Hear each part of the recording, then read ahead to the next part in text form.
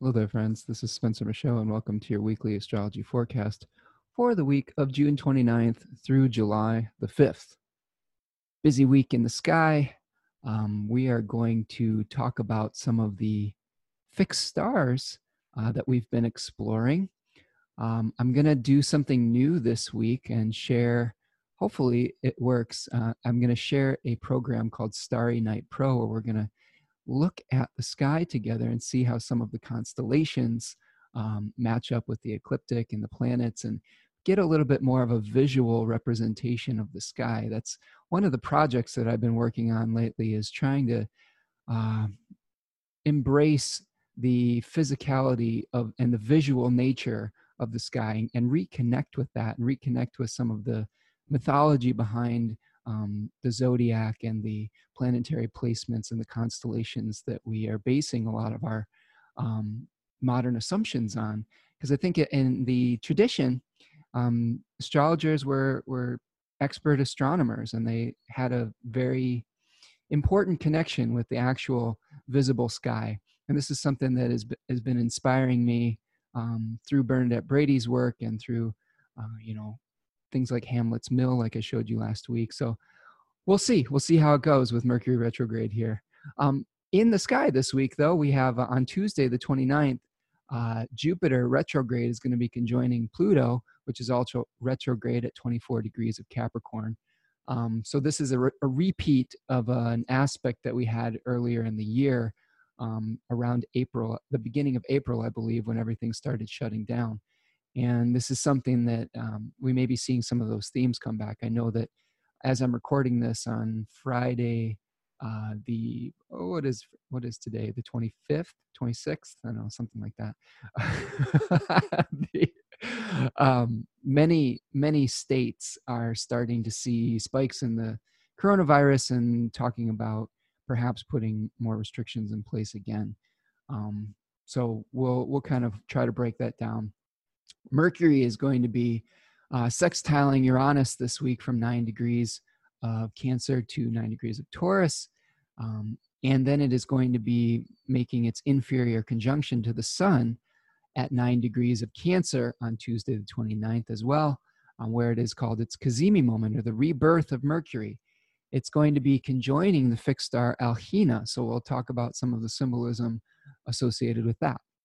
On Wednesday, July the 1st, the Sun is going to be making a sextile to Uranus at 9 degrees of Cancer and Taurus, respectively. And then our good friend Saturn is going to be retrograding back into the sign of Capricorn, back into the sign of Capricorn. And we'll talk about the Four of Pentacles a little bit and what that means as Saturn is rejoining up with Jupiter and Pluto and then opposing the Sun and Mercury this week. And then, not to be outdone, on Sunday, July the 5th, the moon is going to be making its opposition to the sun at 13 degrees of Capricorn and Cancer, respectively. And this will be a full moon lunar eclipse. So this is close to the nodes. So this will be one of our important lunations of the year, where we're seeing the kind of culmination of a lot of the energy that started at the last eclipse, at the new moon solar eclipse. So we'll try to break that down and see what energy is leaving the world here, and we'll talk about the symbolism with the fixed star Vega, which is very closely aligned with where the moon will be. So yeah, let's look at our charts here and see what we've got. And I'm going to go over the planetary condition first, and then we'll talk about constellations and fixed stars as we go through our week.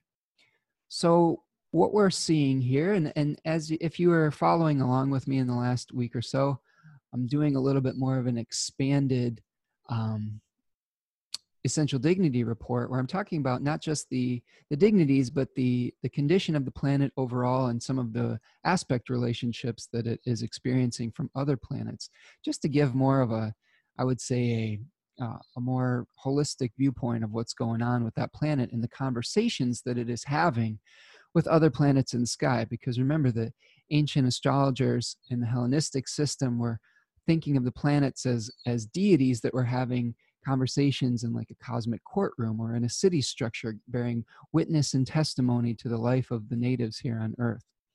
So we'll start off this week with thinking about the sun. And the sun is starting off at 7 degrees of Cancer, conjoined with the fixed star Mersenne. We'll discuss that. Mersenne is the announcer in the constellation of the dog, Canis Major. So we'll break that down. And it's going to be moving to 14 degrees of Cancer, and we're going to be moving into a new decan this week, where we have an association with the Three of Cups. The sun is peregrine in the sign of Cancer. It'll be moving through the terms of Venus from 7 to 13 degrees, and then the terms of Mercury from 13 to 19 degrees. We can see here at the beginning of the week, if I look at just one chart here, that we are going to have a co-presence with the sun and Mercury as it moves into its cazimi moment. It is now that Mars is in the sign of Aries, there is an overcoming square to the sun and Mercury. Okay, so that is a challenging position for Mars to the sun. That's kind of Mars is harming the sun. And then we're seeing an opposition with the sun and Mercury with Jupiter and Pluto that are coming into a conjunction at 24 degrees of Capricorn. Now, Saturn's going to be joining the party and retrograding back into the sign of Capricorn as well, and bringing this experience of potentially limitation, opposition, and hardship to our solar energy and our mercurial energy this week. So a lot of action in the sky, a lot of difficult placements. We'll try to break it down and see what it means for the collective. But just one last thing that we wanted to talk about with the sun is the sun is hosted by the moon this week. And the moon is starting out in the first quarter phase with a square, and it will be waxing to the full moon. So we always kind of have to see what the condition of the moon is whenever we have planets in the sign of Cancer, because that is going to inform what we're doing. So we may feel this week like we're building towards something, that we're trying to bring something to fruition, that we are trying to build a new form of nurturing, a new form of trying to figure out how we are best supported in the world. And this may be building in this eclipse cycle to something where we may feel like we need to let go of something so that we can move forward with nurturing as a collective. Okay. So let's move on to Saturn. So Saturn this week will begin in the sign of Aquarius at 0 degrees Aquarius, where it is in its own domicile. It is the triplicity ruler of the air signs by day. It is retrograde in motion, and it will be in the terms of Mercury from 0 to 7 degrees of Aquarius. It is receiving a sextile from Mars in Aries. Saturn is in the overcoming position, so Saturn is kind of bearing down on Mars, so kind of restricting our actions when it is in Aquarius. But this is a harmonious conversation between these two, okay, the sextile here. But we are moving into a difficult conversation when Saturn moves back into the sign of Capricorn. In Aquarius, Saturn is in its own domicile still.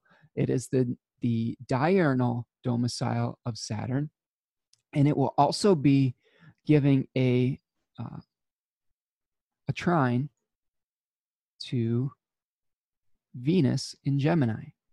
So there is a harmonious conversation going on between Saturn and Venus in the very beginning of the week, but that relationship is going to go into aversion when Saturn moves into the sign of Capricorn. Okay. So that's what's going on when we have Saturn in Aquarius. Now, if I move my chart, or if we look at the two charts here and we see Saturn in the sign of Capricorn, okay, some of the relationships change. Saturn retrograding back into Capricorn is still going to be in its own domicile, but this is a different temple. This is the nocturnal temple. This is the cardinal earth temple of Saturn rather than the fixed air temple. So we're moving back into the terms of Mars from 26 to 30 degrees. We're going to be making a co-presence and a conjunction eventually. Well, I don't know if it's a conjunction. It's not within that 3-degree orb yet, but it will be co-present. So it is sitting at the table or at the same estate as Saturn, or I'm sorry, as Pluto and Jupiter. So this is another conversation that becomes much stronger, the conversation between Saturn, Pluto, and Jupiter. And we saw this configuration at the beginning of the year when Saturn and Pluto came together, and when we started to see all the really severe contractions that went on in society due to the coronavirus. So we're seeing a repeat of some of that, so those significations. And as I've been saying for a few weeks now, we're not done with coronavirus. We're not even done with wave one here. We never really were. We've been having this kind of false sense of security with Neptune and Mars conjoining, where we have this illusion and this fantasy of what we want things to be, and people in power are telling us to kind of ignore things and to slow down testing and things of that nature. And some people are wearing masks, and some people are citing their personal freedoms to not wear a mask, and all of it is leading towards more coronavirus cases and more contraction. And the contraction this time is probably going to be more severe due to the square that we have now from Mars. So this is something where we're going to be seeing some real difficulty moving through the summer. The last time we had all of this starting, we had a trine from Venus in Taurus to all of these Capricorn planets. And now the planet that's in the driver's seat here is Mars in Aries. So, in the beginning of the shutdown, everybody was cooking and things, things like that. Not everybody was having a great time, but there was maybe a little bit more of a grace that came along with this. And now, as we move back into this condition again, I think in the summer, people are pretty tired of being in lockdown. They've been trying to do, some people have been trying to do the hard work of protecting their communities. And now we may have some conflicts because we have some other folks out there that aren't doing that hard work and that are maybe acting from a more self-centered perspective. And there's going to be a lot of conflicts that arise between people who are, trying to do the hard work, and the folks that are, talking more about their personal freedoms. So and everybody's restless. I think that's the other thing. The people who have been doing the more community-based actions are probably getting restless and fed up with the folks that aren't. I know that that's something that personally I'm getting frustrated with as a family that's been, masking up wherever we go and really isolating ourselves pretty severely, and giving up a lot of the activities that we've been that we normally do. It is frustrating to see a lot of folks in your community maybe not doing that and potentially moving through a false sense of security and taking actions that might cause us to repeat some of these things. Now, being an astrologer, you see some of these things coming and you kind of dig in for the long haul, knowing that this whole thing is probably, we're not going to get relief from all of this until at least the end of the year. So that's kind of the perspective I've been taking that's helping me to not get as frustrated or angry, because I know that this social distancing that we're experiencing is, like I said, it's going to be something that is going to be part of the rest of our year.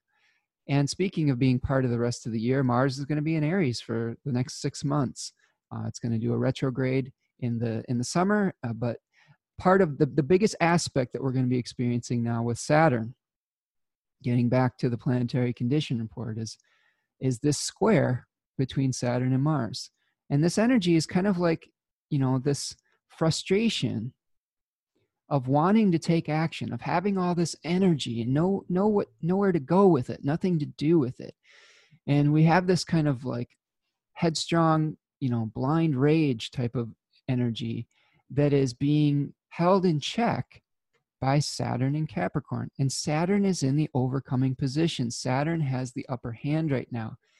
The feeling of limitation, the feeling of driving with wanting to drive, but having one foot on the gas and one foot on the brake is going to be especially strong as we move into our summer.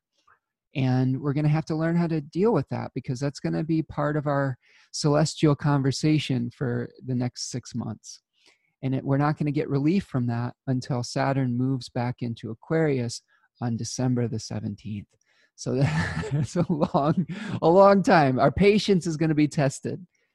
And all of the things that you have been doing to keep your sanity and to keep yourself healthy, and all the self-care things and all the patience, meditation types of things, those are all going to become extra important as we move through the summer months.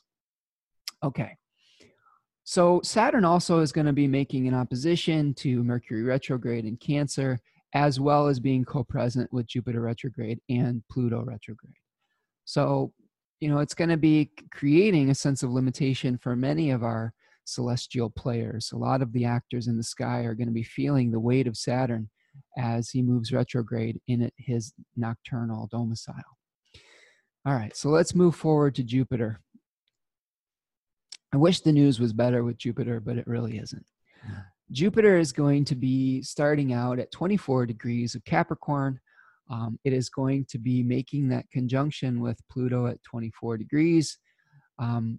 It is in its fall in the third decan of Capricorn and in the whole sign of Capricorn in general.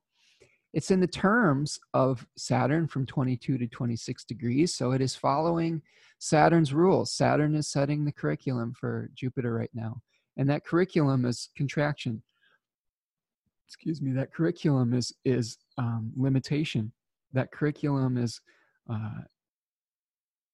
paying attention to time and the celestial clock, and seeing forms going out of existence. This is kind of what Saturn is doing. That both Saturn and Mars are responsible for death, decay, compost, the kind of like breaking things down so that we can have future growth in the springtime that is to follow. But make no mistake that even though we're going through the summer months right now, we're going to be doing the dance of compost and decay. That's what's so hard about it. I've been thinking about this on a personal level too, because in the summertime you want to do some gardening, you want to go on vacation, maybe do something outside. And I've had a real struggle lately, like trying to figure out what kind of activities to do during the summer, and having this real opposition of seeing, things growing out in the world, but knowing that the specter of death is around every corner. And I think that that's the hard part of what we're experiencing right now, is we see everything in bloom, we see everything blossoming, but behind the scenes, we have this danger, and we have this, we're being asked to kind of like separate ourselves from a lot of that life-giving, experience. And that's difficult. It's very hard. I empathize with all of you out there, because I'm going through it myself. And it is a mind bender, because our eyes are telling us that, wow, look at, it's summer, things are in bloom. But the other reality is showing us that there is definitely some precautions that are necessary. Remember, Saturn was the planet of necessity and doing the things that we don't necessarily want to do, but we have to do to bring about redemption and bring about balance. It's kind of like bringing about balance back to the force.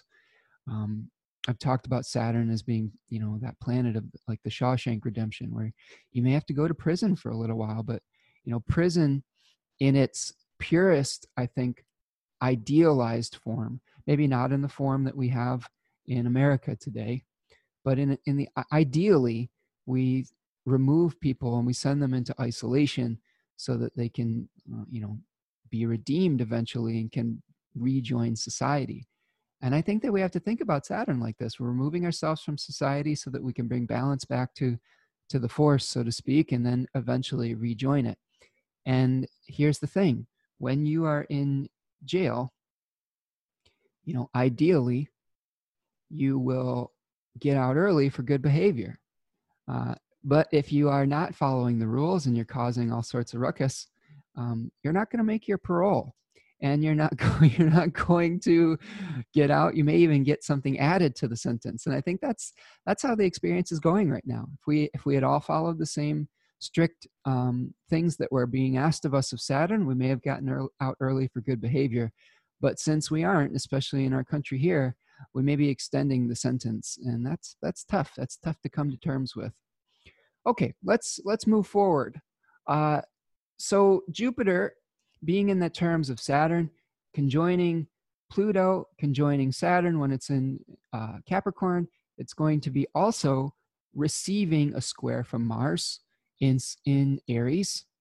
Now, in this case, Jupiter is in the superior position to Mars, so Jupiter sort of has the upper hand. Now, in Hellenistic astrology, in this case, Mars is going to be kind of sending rays back and harming Jupiter from the position that is further along in the zodiac. So you can kind of think of this like Jupiter is, in a car chase with Mars, and Mars is the bad guy that's out in front and shooting back, at the car that is behind it. So there is some kind of challenge, although we may be able to use our sense of hope, Jupiter, to overcome some of this anger, Mars. Okay. So that is one positive.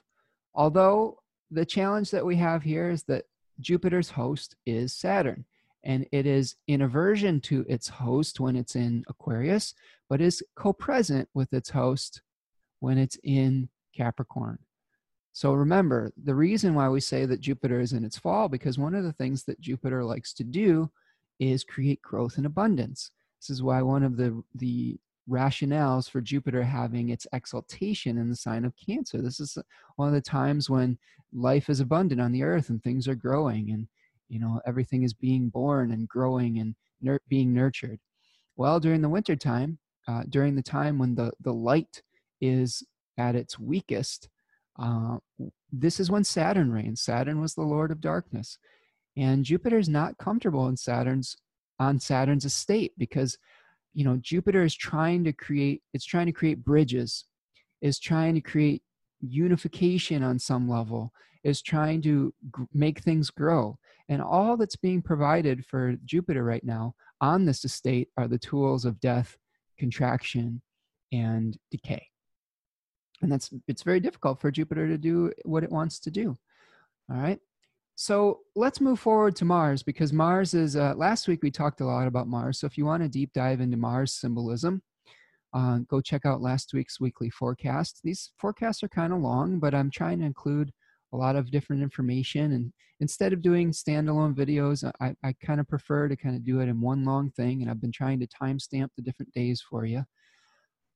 Maybe I'll break out some of this information into more evergreen content, but this is what we've got for now. So Mars is going to be in its own domicile. It is in its own face in the first decan of Aries as well. So it has a lot of power in this position.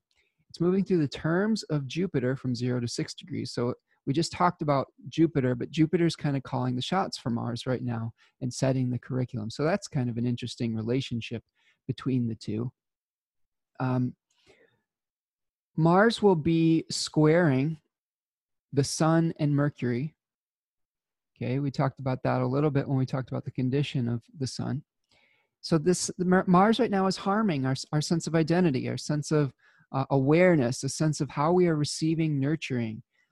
We may be, I think this is another thing where we may be experiencing this summer, is with the square to Mars to the Sun, it may be more difficult to get the resources and get the abundance that we're looking for throughout the summer. I know that a good friend of mine, Ann Ortley, has talked about the potential for food shortages over the course of the summer as some of the supply chains start to break down as we move into more restrictive types of environments, and as our laws get a little bit more locked down because of the spread of the virus. So that is something to keep an eye on moving forward. Mars will be receiving a sextile from Saturn when it's in Aquarius, but then moving into that square relationship that we talked about when it moves into Capricorn. It's also going to be moving into the square with Jupiter, as we discussed with the condition of Jupiter. Mars is in a sextile right now with Venus, so there is some positive relationship going on between Mars and Venus. So we may be having a lot of ideas and how to take action in reconciling some of our differences. So that may be one of the silver linings, is we do have a harmonious relationship between Mars and Venus. So we may be saying, well, how do we take action to support some of the realizations that we came to of how we are different? When Venus was retrograding back in the sign of Gemini, we're getting a lot of a lot of awareness as to how we're separate, how we're different. And now that we've gotten a good awareness of that, now we're moving forward and trying to reconcile those pieces and put them back together and unify and harmonize from that position. And Mars will be assisting in that conversation for a period of time. Mars is in its own domicile, in its diurnal temple, so it has all its own resources. It's a very strong Mars. That doesn't necessarily mean that Mars is going to be good, but generally,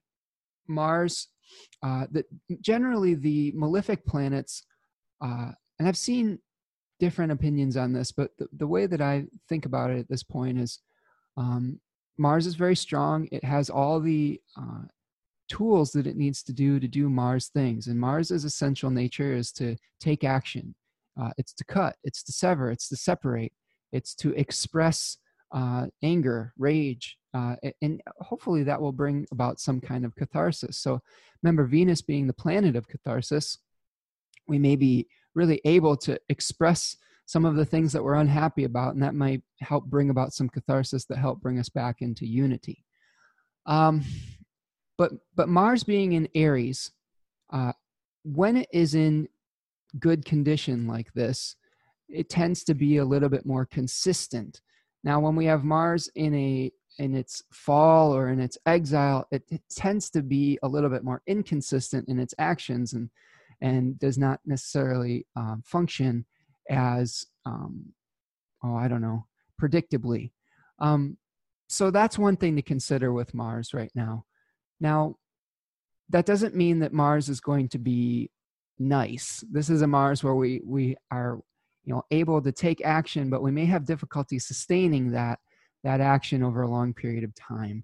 Since this is a cardinal sign, we may be great at beginning things, but it's not as a sign of sustained effort over time. Now, Saturn may be trying to provide some of that longevity, but it's going to be through hardship. It's going to be through challenge and difficulty. All right, so that is what Mars is doing this week. Venus, Las Vegas.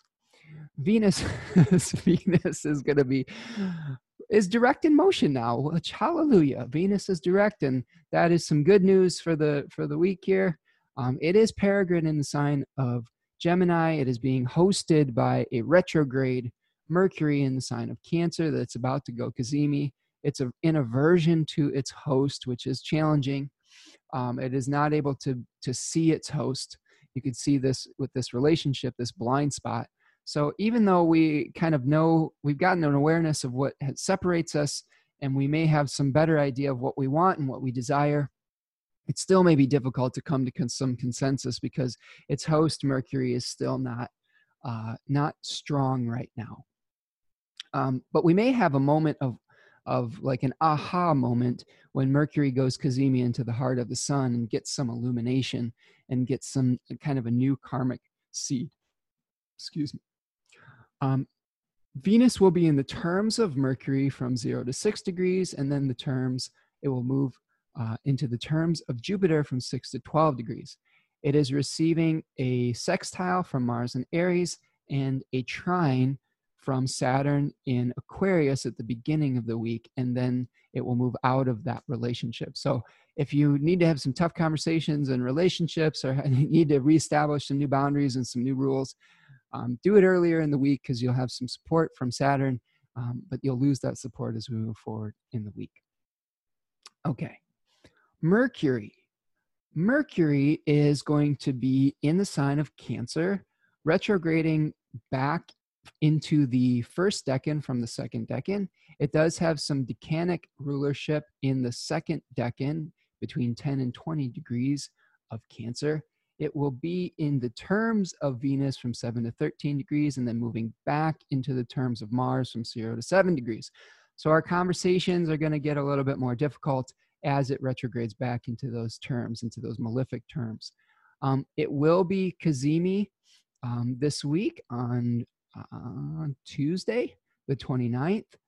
It will be under the sun's beams before and after that moment. So it is kind of like in the beginning of the week, it's very weak, like somebody taking to their sick bed and then maybe getting the medicine that they need and then slowly coming out of the illness with some kind of new mission. And we'll break that down in our weeklies. Mercury is conjoined with the sun right now. It will be receiving an overcoming square from Mars, so our conversations may get heated up a little bit and we may feel some friction. Because of that overcoming square, it may be difficult to come to some kind of consensus. Our need for our individual needs versus how we are feel nurtured and create identity around that nurturing is at odds with one another right now. And Mercury will also be receiving oppositions from retrograde Jupiter, retrograde Saturn, and retrograde Pluto in Capricorn. So again, we're going to be feeling the weight of those limitations in this big cosmic no that is making it difficult for us to move forward with commerce, which is represented by Mercury, with communications, with our ability to talk to one another, all these things. It's a big cluster cuss in the sky right now. Mercury is also going to be hosted by that waxing moon in the first quarter that is moving to fullness. So we're going to see an increase in that lunar energy that's trying to provide for Mercury. Again, the moon, and we talk about the moon's condition this week, first quarter to the full moon lunar eclipse. It is peregrine in the sign of Libra. It's in its fall in the sign of Scorpio. It will have some dignity by face in the second decan of Sagittarius, and then it will move into its exile and have triplicity rulership by the nighttime in the sign of Capricorn. The moon will enter the bond this week and then escape the bond on July the 6th, Monday, July the 6th at 29 degrees of Capricorn. It will conjoin retrograde Saturn and then square Mars and Aries. We're still in that kind of Bardo period with the moon between eclipses where things are struggling to take form. But I do think we're going to get a lot of clarity this week as to what is going to be required of us. As I've said before, things are in the process again of being shut down again. The news cycle has talked a lot about, more outbreaks in different cities, a lot of them due to like people gathering in places like bars and restaurants. And I just have a sneaking suspicion that we're going to see a repeat of a lot of the things we were experiencing at the end of March and the beginning of April. As much as it pains me to say it, but that's what the astrology is saying, and that's kind of the zeitgeist that we seem to be moving towards as a collective. All right, so that is planetary condition. Now, let's move forward to our weeklies, and before I get to the weeklies, or in addition to the weeklies, I want to kind of show you something that I've been, fiddling around with. Excuse me. I'm going to stop my share for a minute here. And I am going to share a different program that I have called Starry Night Pro. And here you can see, this is a program that shows us the sky. It shows us the horizon line here, okay? It shows us the ecliptic, the path of the sun across the sky, okay? Which is sort of where we get some of our zodiacal meanings from. And then we have the celestial equator, which is the Earth's equator projected out into the sky.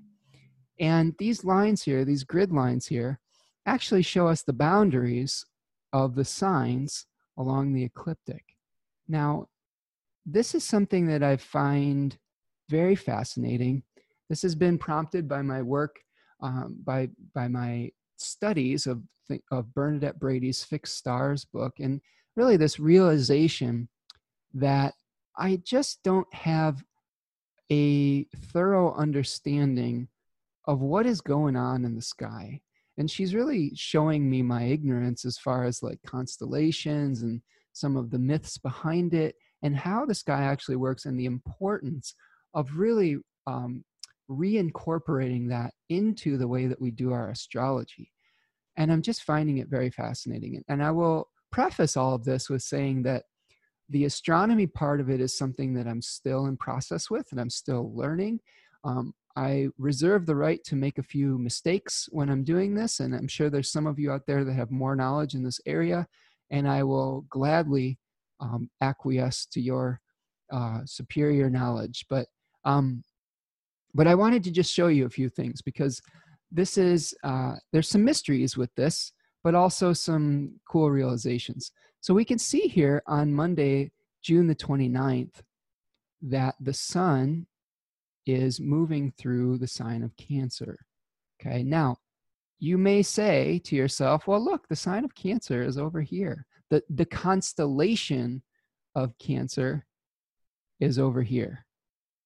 Okay, now this is very interesting, because this is part of the debate that people have with what is called the tropical zodiac and the sidereal zodiac. The sidereal zodiac is more in alignment with where the constellations are. The tropical one with where the spring equinox point happens. We put 0 degrees Aries at the spring equinox point with the tropical zodiac. We put it in the sign of Aries with the sidereal zodiac that we see with like things like Jyotisha or Vedic astrology. Now, visibly, this may give us a little bit of a conundrum when we're trying to unpack some of the mythological things, because one of the things, and I'll make a link to this video, but there's a video by Bernadette Brady talking about visual astrology where she outlines some of the challenges with this, and she talks a lot about Mesopotamian astrology and how they observed the sky and made a lot of their predictions based on what was going on visibly. And her argument is that we've lost a lot of this stuff. You know, basically what we're seeing here is we are losing everything down here and above it, and we're only really focusing on this ecliptical line, which is good. There's good stuff in that ecliptical line. It's not that those things are bad, but we have all these other symbols that we could use and we could add in. Now you can see that the planets follow the line of the ecliptic. So we've got Mercury, Venus, all staying very close to that ecliptical path, which is very neat. If you see this in the sky, if you go out on a dark night, you'll be able to see them all kind of in this path, the path of the sun. And this is because all these planets are in our solar system and are kind of linked or chained to that sun and that solar movement. Okay. Now the fixed stars are sort of outside of this. They do not move as much as the planets do in relationship to this ecliptic. Okay. So they are sort of fixed in their position.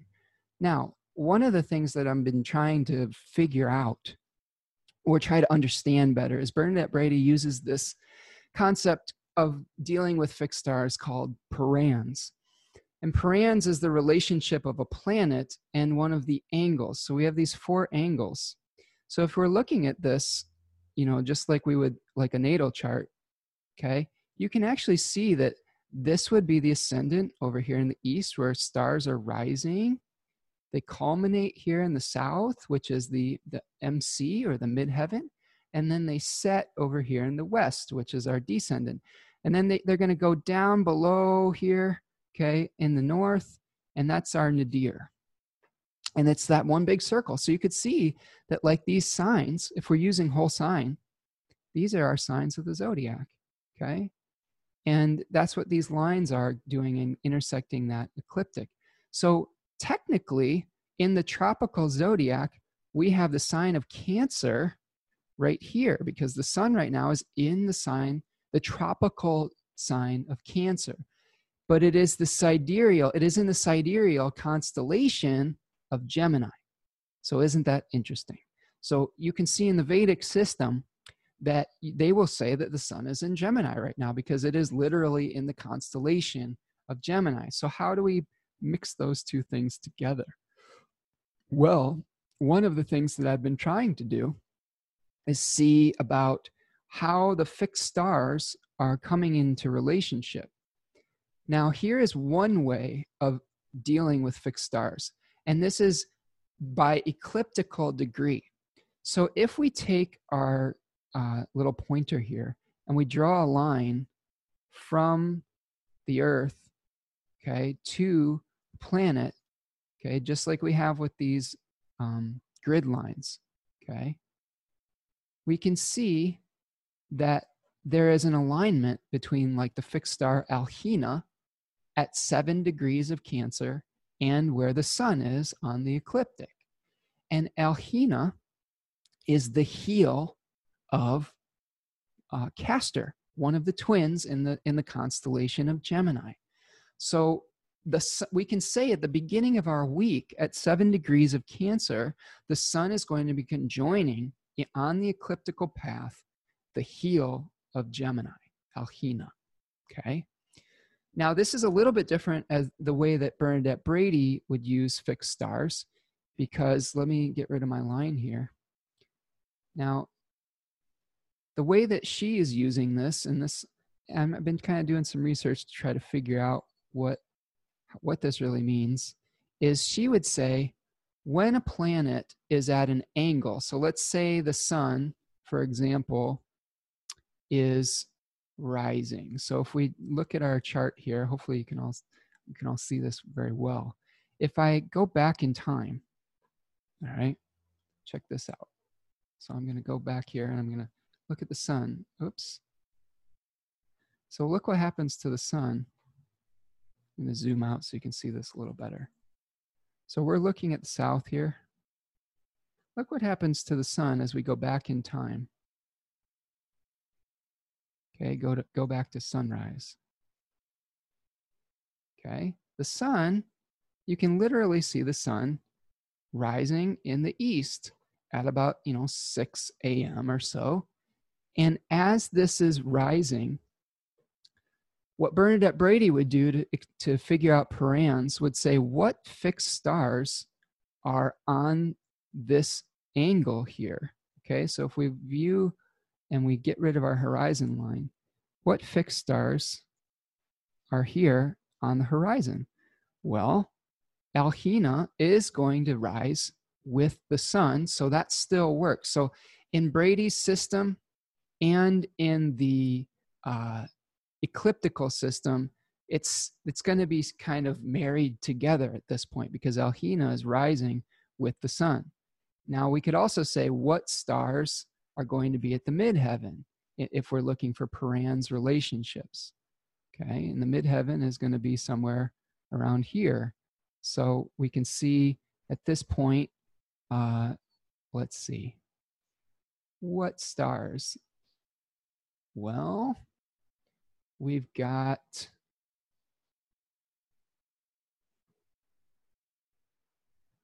have what?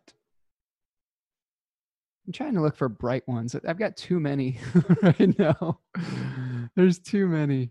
Okay, we could say that like, who is this here? This is the fish. Oh, I don't know. Well, we could say here we've got Hamel or Hamal is more at the closer to the midheaven when the sun is at the ascendant. Now that they may not be in exact parans, but I was just trying to look for an example. The other thing that Brady would do is say what fixed stars are at the descendant. Okay, so what fixed stars are down here? Okay, what stars are setting as the sun is rising. So they would be in Paran relationship. So for example, what have we got here? This is the constellation of Sagittarius. So we can look at, oh, I don't know. What is the bright stars in Sagittarius? We've got Askela. We have Albada would be setting. Albalda, would that be how you would say that one? So that star would be setting in the west as the sun was rising. So they would be in a Paran relationship. Okay, so where am I going with all this? Well, I just find it interesting that there are these two different ways of thinking about how to use those fixed stars. And I have to be honest with you, it's kind of driving me nuts to try to figure out how to use these correctly, okay? But what I do think is that I am seeing some correlations when we have a star that is in alignment with that ecliptical degree. Now, the problem with Parans that I have, and I don't know if it's necessarily a problem, it's just something that would be frustrating if I was trying to do a more universal type of forecast, is that the Paran relationships change with different locations, different latitudes, okay? So where you may have one star rising with the sun in a certain location, a different star would be rising in a different location. So, and for mundane astrology, that might be very useful because you could look at all the fixed stars that will be rising in a certain location for like an eclipse or something like that. But for a universal horoscope where we have people listening all over the globe, it might not be as effective. So hopefully that's clear. I just think this is so neat, though. I just like seeing the constellations drawn out here. And as I have these, books that I've been telling you about, Bernadette Brady's book and also Hamlet's Mill that I'm kind of in the middle of reading, where they talk about how a lot of the world's mythology was just based on the movement of these planets and stars across the sky and their relationship to one another. And it's just very rich with symbolism. It's rich with story. Like, for example, like here's one thing. We have this constellation here called Cetus, which is the whale. And this is not like a whale like we've experienced, like a nice, friendly, gentle whale in our modern society. This is the whale of Jonah, which is swallowing Jonah into its belly, and kind of the sea monster. This was also like the Kraken, if you're familiar with that story with, I believe it was Perseus and Andromeda, who was chained to the rock. So this is like everything that we keep in our subconscious.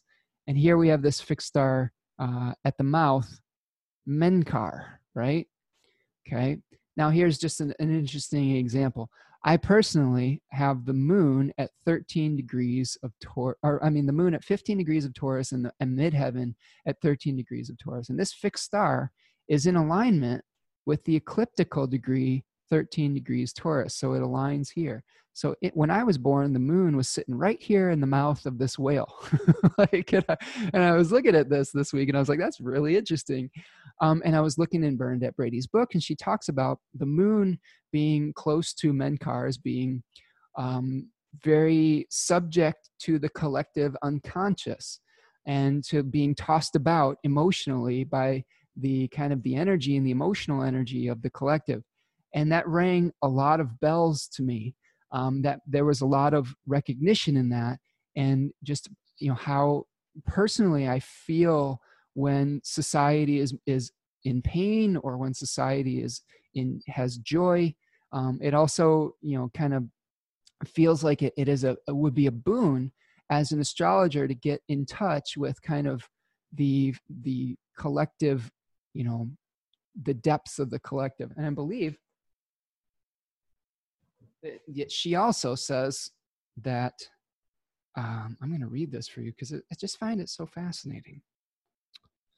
So like the moon, it says, emotionally committed to or responsive to the needs of the collective, one's actions having far-reaching effects. Emotions run high in the general public. Okay, so this talks about the whale in the sky is symbolic of the human collective unconscious. For it is that like the erupt for it is that which can erupt like a beast from the deep.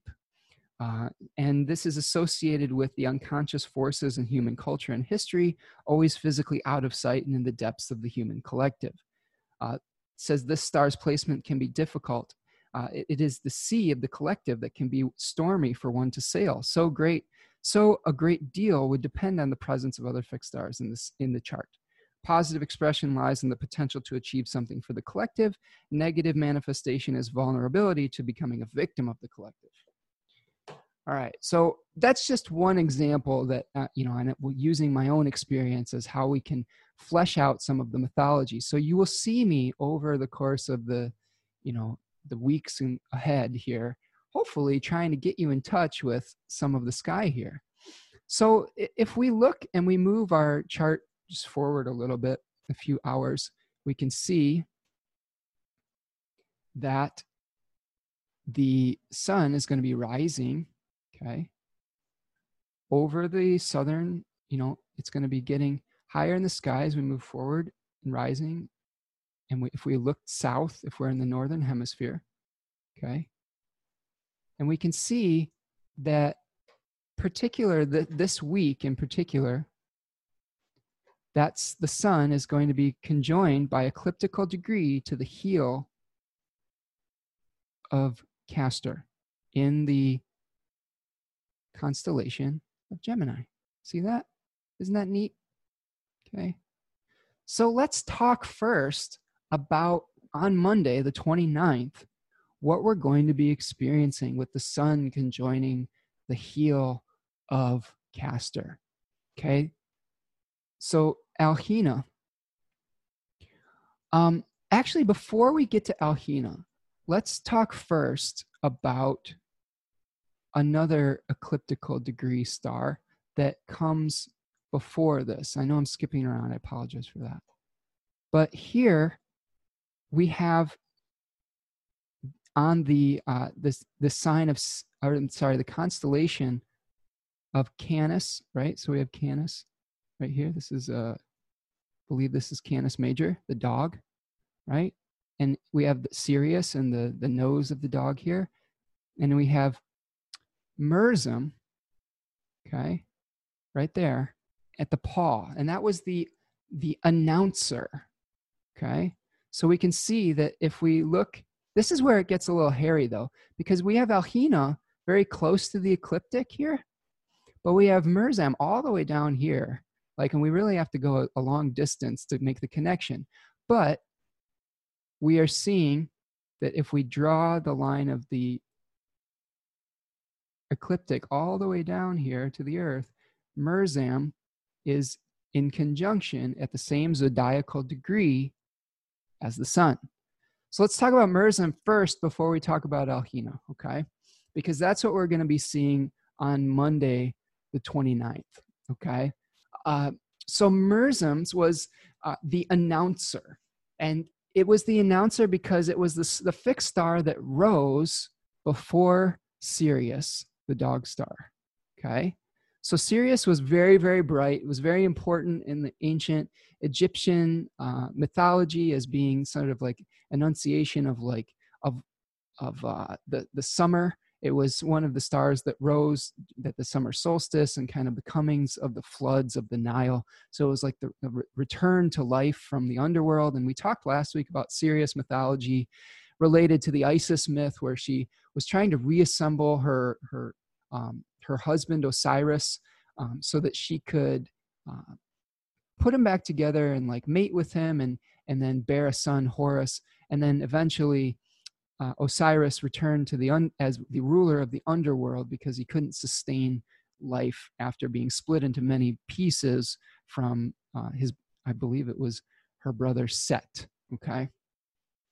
So Mersum is the fixed star that comes before Sirius. So this, according to Bernadette Brady, she talks about this being the wish to speak, an announcement of some sort, some kind of bold public statement. So we may see on Monday, if we're trying to use fixed stars in our astrology, some bold public statement, some wish to make some kind of announcement that is coming before an important idea. And we'll talk about that with Alhina, because Alhina is about promoting some kind of special idea. So in the beginning of the week, before Tuesday, there may be some kind of pronouncement that goes out into the land that we get clarity on Tuesday, but we'll start to get an inkling of this. Okay, so I wanted to show you that first when we talked about Monday and the fixed star mersum. So I'm going to stop my share for just a second here.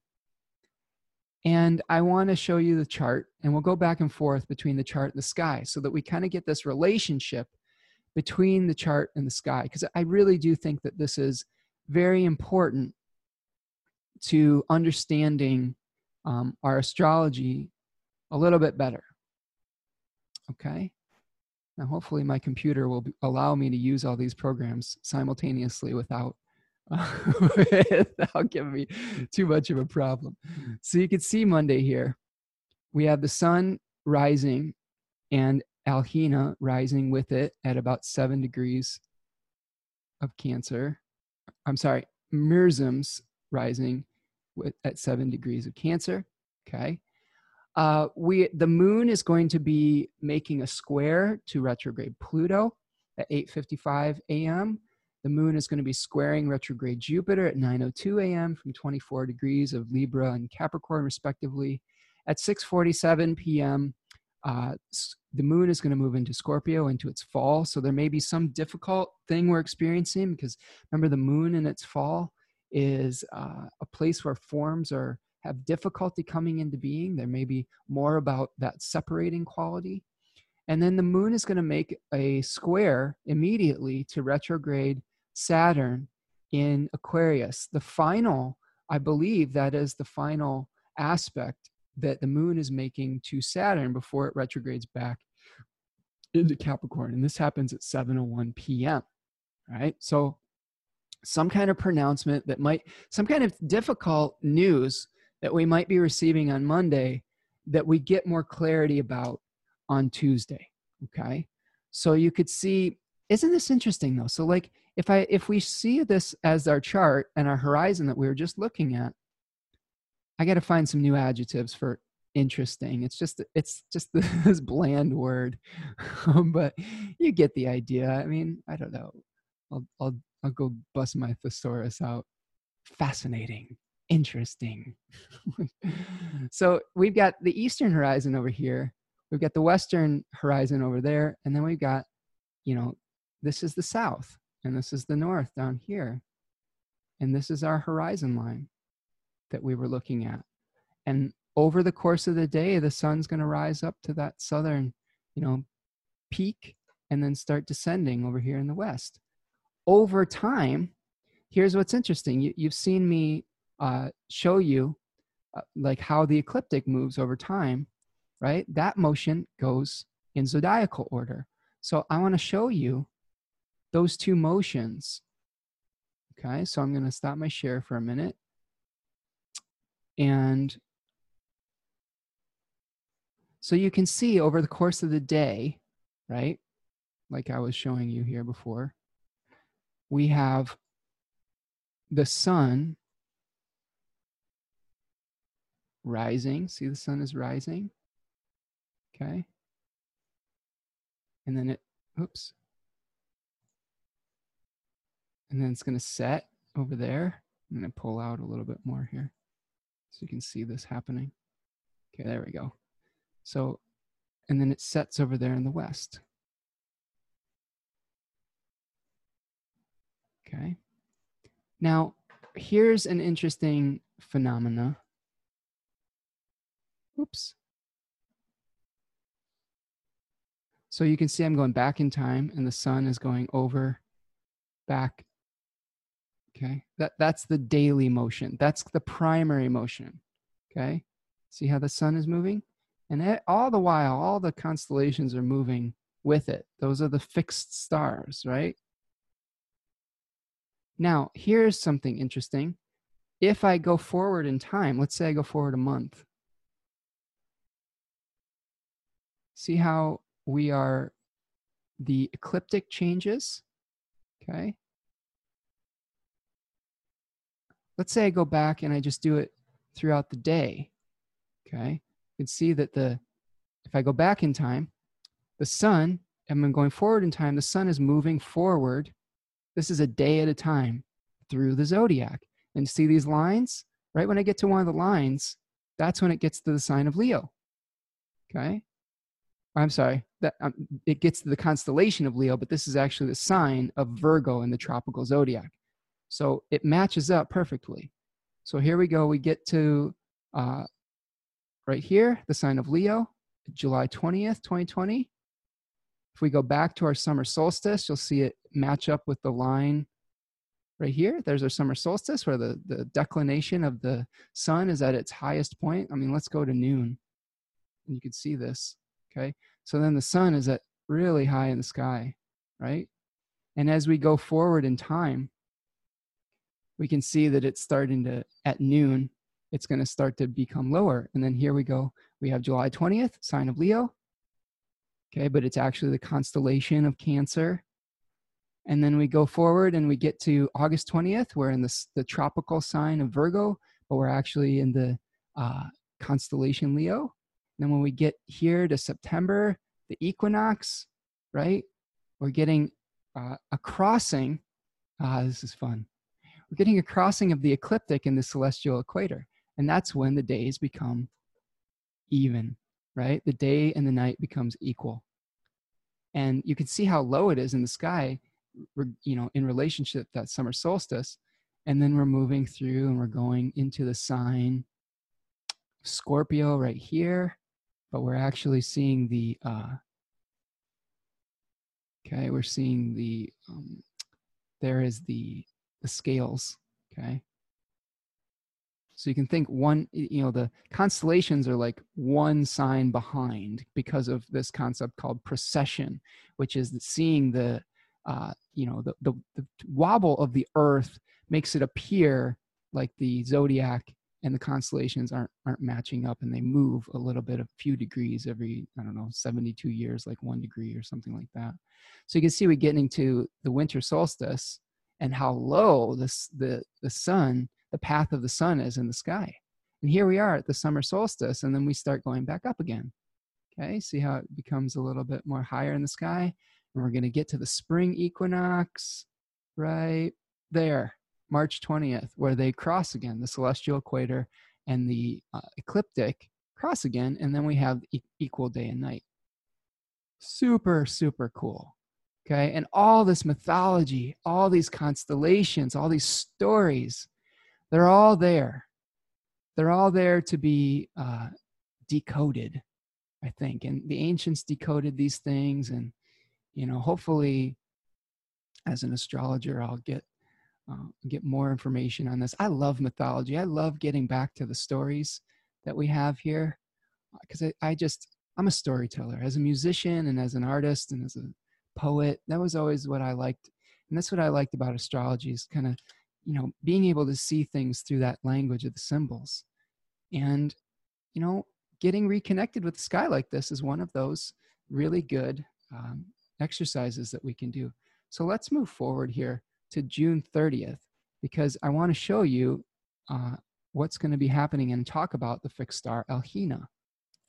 Okay, so we talked about Mersums being in alignment by ecliptical degree, but this Alhina is powerful because it's even closer to the ecliptic. So it's very prominent in the sun's story, and it's very close to that conjoining at that degree at about 9. This is about 9 degrees Cancer right here. Okay, so Alhina is in the constellation of Gemini. You can see the twins here, Castor and Pollux. Okay, and Alhina is the heel of Pollux. We can physically see this as the heel of Pollux. And Bernadette Brady calls this one who marches. Okay, so this is the promotion of an idea, the following of a course. And she talks about that in this particular story, the heel of the god, okay, touched the earth. And that was it's sort of a good thing, but also one that kind of like besmirched the god on some level. It was like an injury to the god. Let me read you a little thing for it, because I think that I'll give you her exact words. Okay, so she talks about Elhina. Elhina is the star that carries both the concept of the proudly marching one and the tradition of the god with the wounded heel. The Egyptians believed at the solstice and the equinox, the sun god touched the earth and thus connected himself to the physical world, wounding his heel in the process. Elhina came to represent the heel of an immortal, or a sacred one who touches the earth with great pride. It is associated with the following of a cause, a belief for which one will march. This marching may bring pain at some level, but it is a pain embraced with pride and love associated with the desire to link oneself to an ideal. Okay. So in connection with the sun, this is a sense of purpose. So what we're experiencing is potentially seeing a cause or an ideal that's worth marching for. Does that sound familiar? This could be something where we're seeing more protests, more marching, more people that are gathering together to try to promote some sort of divine ideal, where we see the heel of the god touching the earth, where, you know, we may have been living by some sort of rules of humanity, but those are not divine ideals. Those are not divine rules. And we can see that on this earthly plane, we may be separating each other out into with inequality out into different races and different economic statuses. But in the divine story, you know, we are equal as souls. And, you know, coming to terms with that divine equality, regardless of race, economic status, gender, sexual preference, is, I think, the heel of the god touching the earth.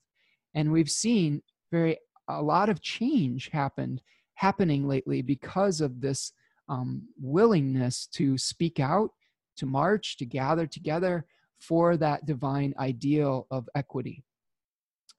And I think that this is going to become even louder as the sun conjoins the fixed star Elhina. Okay.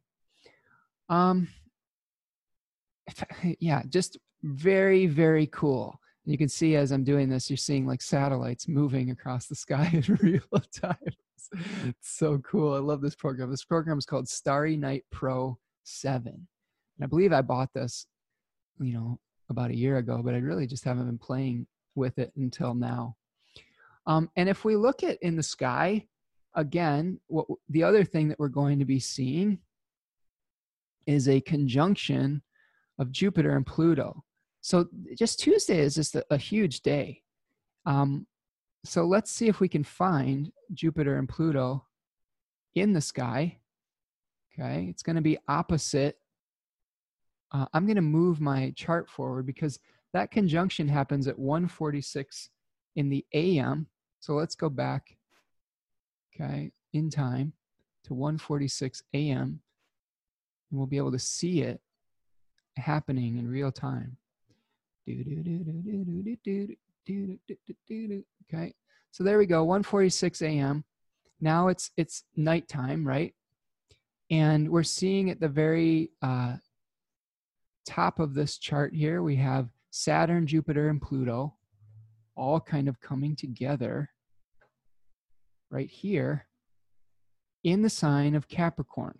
Now this area right here is the sign of Capricorn, from this line to this line over the ecliptic. Okay, but we see the constellation Sagittarius. So you seeing how this works? We'll just keep repeating it for clarity. Okay, and what we're experiencing here is a conjunction between the planets Jupiter and Pluto. And eventually Saturn is, you know, coming back into the conversation here. Okay, so there's Pluto. Now Pluto isn't very visible, but we're zooming in on it. Okay. And we can see, oh, look at that. It's close to a non-K. Oh, that's fun. This is so much fun. You can just see me giddy as like a school child with this. What is this? Is this an asteroid? Now, remember, I've talked about a non-K as ignorance, right? And we can see this. Well, actually, if I'm being even more specific, a non-K is what compels us to do something, okay? And we have agnoia being ignorance. So being compelled to ignorance was related to Saturn. So here we have Saturn and Jupiter and Pluto coming together on this ecliptical degree. So see how Jupiter and Pluto are in the same ecliptical degree here? And they're right in the anus of the centaur, which I think is appropriate because you know what else is going on here? It's the South Node, right? The South Node is in Sagittarius, literally, but we're trying to get rid of stuff. Okay, so we could see this conjunction happening in the anus of the centaur. All right, now I don't know what else to say about that, except that maybe there's some symbolism with that, where we're kind of getting some an idea of what Jupiter and Pluto is asking us to do. Okay, compost something, get rid of stuff. Right? Is it conjoining any fixed stars here? What's this fixed star? This is an adventure this week. Okay, I don't know. That's not anyone that I've learned a lot about yet. Okay. Well, we're going to be here all day if I keep doing this, but you get the idea, right? But you can kind of see how this works. Now there's Capricorn. Okay, there's the constellation of Capricorn. Okay, but is in. Now the constellation of Capricorn would be what? If it's a sign before, this is the tropical zodiac sign of Aquarius right here.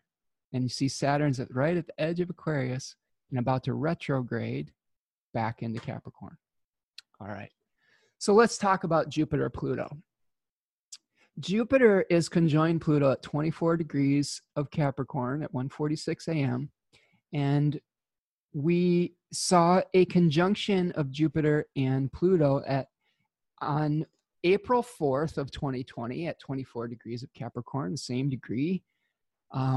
It will conjoin again in direct motion on November the 12th, right after our election at 22 degrees Capricorn. So we associated this decan with the throne and the Four of Pentacles, and you could see a figure that is holding very tightly onto his coins. It's this throne of power.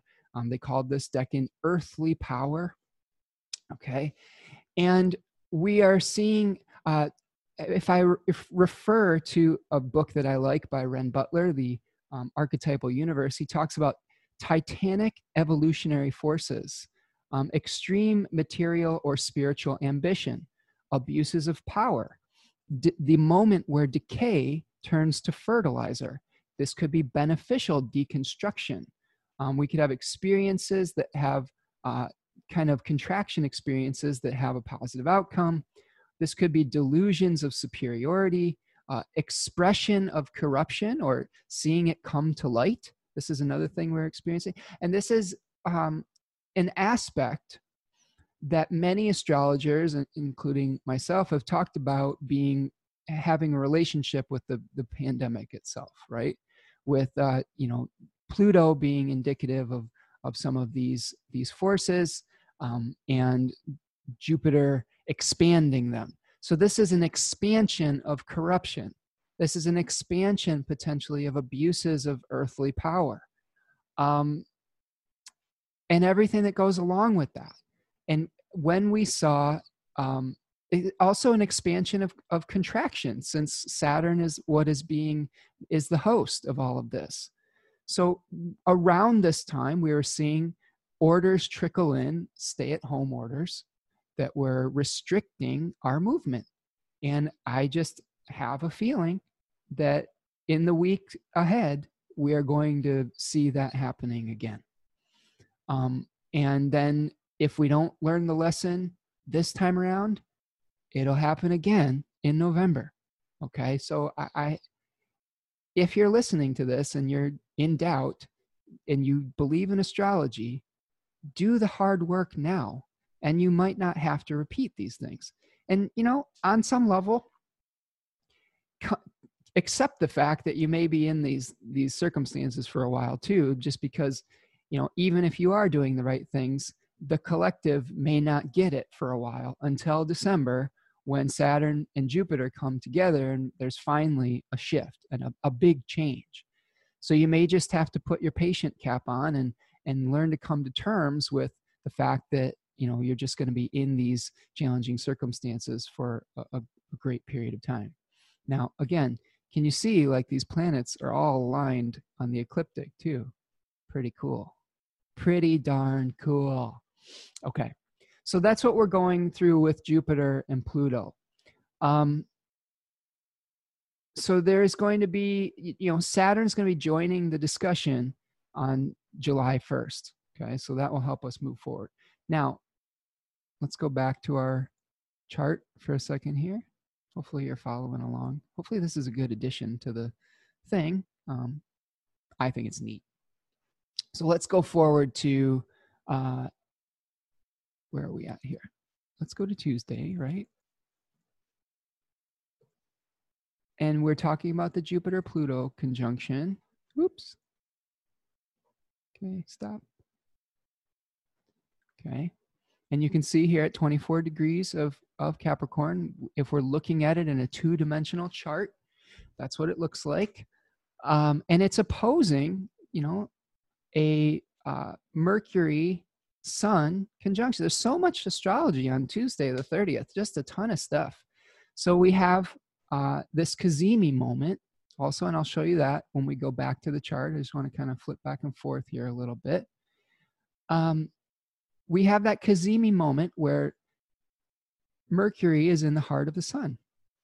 And this is called the inferior conjunction, because it is moving in diurnal motion in conjunction with the sun here, okay, against the grain of the zodiac. That happens at 6:12 p.m. That is at 9 degrees of Cancer, which is conjoined with the fixed star Alhina that we just talked about, the heel of Pollux. So again, the sun and Mercury coming together on that sign, some really important message that may cause us to start marching for an ideal. Okay, that this is what is going to be the seed of this new Mercury retrograde cycle, this new Mercury synodic cycle. Okay, and what happens when Mercury becomes conjoined with the sun is it's getting infused with the light. It is getting infused with awareness, the light of the mind, with divinity, with a new sense of purpose. Okay, and this purpose may be one that we end up marching for. So I want you to keep your eyes peeled for like causes where people are just going to be out in the streets, because I think that is coming, and it may be something that creates a lot of conflict with Mars, square this, and with Alhina being like something where we're marching for something righteous, but there may be an injury involved with it.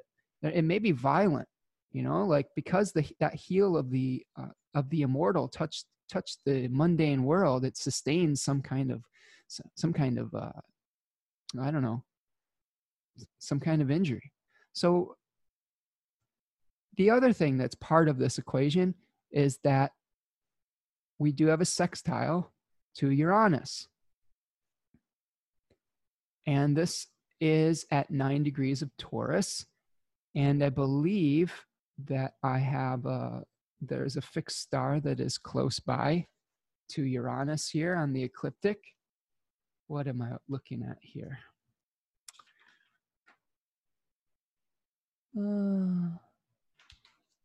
I don't know. We don't want to get too much stuff, or we'll get confused.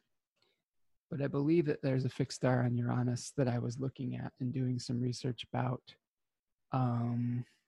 What is it?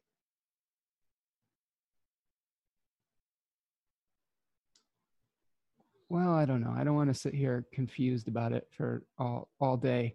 But Alhina is the one that we really want to keep an eye on. But just if we just look at the symbolism of Mercury being sextile Uranus and Taurus, this could spark some kind of original thinking. This could be some innovative ideas that are new and progressive. This could also be some restlessness, some revolutionary thinking. This could be about freedom of speech, expressing some kind of emotional need, questions of resources and nurturing, because we have those planets in that first decan of Cancer, where we're talking about how we are being nurtured. And in that first decan of Taurus, we saw the Five of Pentacles, where we are seeing potentially a lack of resources, and figuring out what we're going to do about it. I mean, there is a potential, you have a potential that's ripe for rebellion from many different sides right now, because you have people that are rebelling against an unjust policing system. You have people that are rebelling and protesting racial inequality. You also have people that are rebelling against what people perceive as oppressive governmental overreach, as far as stay-at-home orders and things like that. I have a feeling that you're going to have people starting, as this extends, as we get into month 6, 7, 8, when people's resources are really like drying up. They're going to start, rebelling against the corporate oligarchy, which is bailing out, Wall Street and all these big businesses, instead of giving, a livable wage to the people. I mean, I read an article today about the president wants to dismantle Obamacare in the middle of a pandemic. And that's the kind of thing where people are trying to get resources. Now, say what you will about whether Obamacare is perfect or not, but the fact that we have a leader that is trying to strip people of healthcare without a really clear plan for how to replace it in the middle of one of the biggest health crises of our lifetime, can speak to that corruption, of that Jupiter-Pluto corruption, that may be, I think, worthy of some kind of protest eventually, moving forward in the future. And like I said, many people are upset right now. There's all sorts of different demographics and different ideologies that are all coming together to say we're mad. And it's just a big powder keg. That's really what we're experiencing, this powder keg with Mars and Aries for like literally the next 6 months. Okay, so that Cazimi moment, the rebirth of Mercury, it's going to be a whole new mercurial cycle conjoining that fixed star Alhina. It transitions from an evening star to a morning star.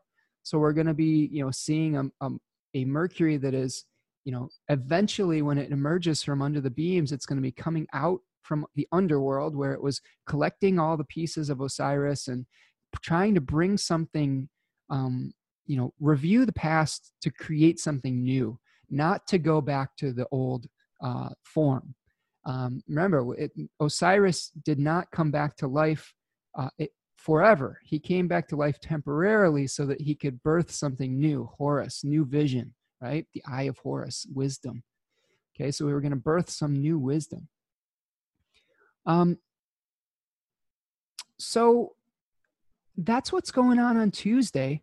The Mercury Cazimi, sextiling Uranus, Jupiter, Pluto conjoining. So all of this to me speaks to potentially some kind of corruption coming to light, and then the people having a visceral reaction to it that is worth marching for. All right, so let's move forward to let's move forward to Wednesday. And what I do want to do just before we get to Wednesday, I want to show you the Cazimi moment, because I think that is pretty neat if we're going to just kind of look at what things look like in the sky. So our Cazimi moment, when does that happen exactly? It happens at 10:52 p.m.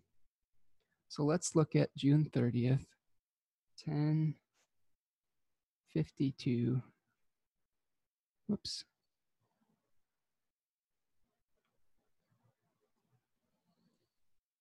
10:52 p.m. Now, this isn't going to be, there the moon is out, right? And you can see that the moon is in the constellation of Libra, but the tropical sign of Scorpio. Remember I said the moon was in Scorpio at the beginning of the day here? Well, there it is, right in the middle of the constellation Libra. Okay. Now, if I remove the horizon line here, you'll be able to see that below the horizon where the sun is, okay, now it's going to get a little trippy because I'm going to get away from the horizon here. So we're kind of like looking at things upside down, okay? But you can see here, imagine this is north, this is below the horizon, it's not visible, okay? But we zoom in and we can see Mercury right here at the same ecliptical degree in the heart of the sun, right there, right next to Alhina. Okay, beautiful. All right. So that it's just neat to see this like literally happening here. Okay. So I will clear that. So I'm going to try to go back to the horizon here so we can see this.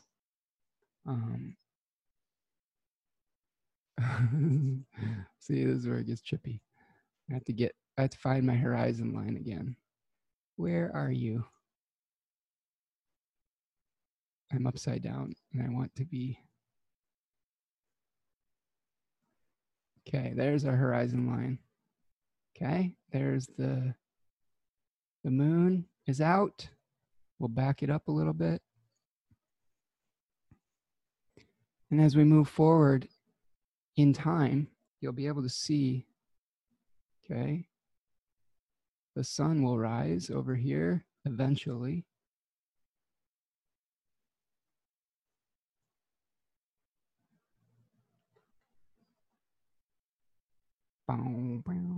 So there we go. The sun rose over here. It's still conjoined with Mercury. Now here, just to demonstrate this concept, watch Mercury become the morning star rising before the sun. So if I go back in time, you could see Mercury is the evening star right here. See that? So there's our horizon line. I'll add the horizon back in. Okay, there's our horizon. Mercury is rising after the sun as we go back in time. See that? Sun's up, Mercury's not up yet. There, they're coming together. Here's our Cazimi moment, June 30th. And then Mercury becomes the morning star. So I'm going forward by day and they are separating. See that? Okay. And then Mercury is rising before. And eventually it'll get outside of that 15-degree range where it becomes visible. And that becomes an important annunciation. Okay, that's a moment of announcing. Here's another, I believe this is a new moon here, okay, in Leo around that period of time, okay, when the sun and the moon are conjoined. Visible astrology, okay? So let's go back to June 30th and see our Cazimi moment here. There we go. And we move forward to July 1st.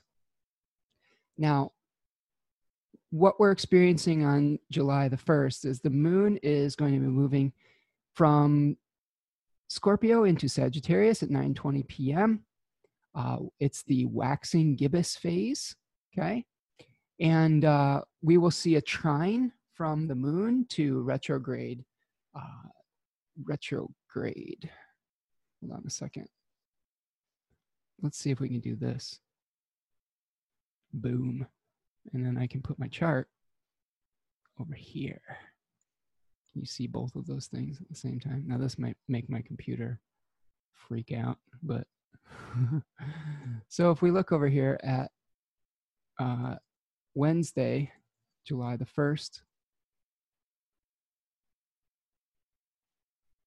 okay, now we have the moon over here in Scorpio. It'll move into Sagittarius at 9:20 p.m. We have a trine from the moon to Neptune here in the sky. We have the moon sextile Jupiter right here from 21 degrees Scorpio to 23 degrees of Capricorn. Actually, it'll perfect at 23 degrees at 11:05 a.m. And then it will sextile a retrograde Pluto. Now, two non-lunar things happening is Saturn will retrograde into the sign of Capricorn at 7:37 p.m. and the sun makes its sextile. It perfects that sextile to Uranus at 9 degrees. Okay. Oh, so here's the fixed stars that are conjoined with Uranus. There is a fixed star at 7 degrees of Taurus called Shader, and there is another one called Hamal. And Shader was the promotion of ideas. It was in the constellation of Cassiopeia, the queen. So it talks about female sovereignty, leading with dignity. And Hamal is the head of the ram in the sign of Aries, which talks about forceful action. So another thing to think about is we may have some strong female leadership that comes out of this Mercury Cazimi moment. So very much keep your eye out for some strong female leaders that are leading with dignity, but really calling for forceful action. So that could be a political leader. It could be somebody that is, involved in one of the movements we've been seeing. It could be, well, I don't know, around where I live, we have a female governor, Gretchen Whitmer, who's been taking some very strong stances to help keep people safe in Michigan. And thank you for all of her efforts. We're in a household that supports that woman from Michigan, as, as the president has referred to her. And, we may see this in Congress and things like that, or there may be a new voice that emerges, a new female voice. Maybe, this is just an intuition I have, that maybe this is the potential moment where Joe Biden announces his running mate as vice president, which is there's been a lot of, rumblings that he's going to pick a female vice president candidate. So I'm curious if that announcement happens around this period of time or somewhere in relationship to this Mercury cycle. That may be something cool, because that would be a pretty important feminine voice in the collective, I would say. Okay, so Saturn, again, is going to be retrograding into the sign of Capricorn right here. Okay, at 7:37 p.m. So you can see that it's going to move into that area there. And let's just take a look at the sky as we move forward. Okay, zoom out. I'm going to be here forever doing this, but you know that by now. Okay. So here we're going to see Saturn. Where does Saturn happen? At around 8 o'clock. Let's find Saturn. Okay. We've got the moon over here.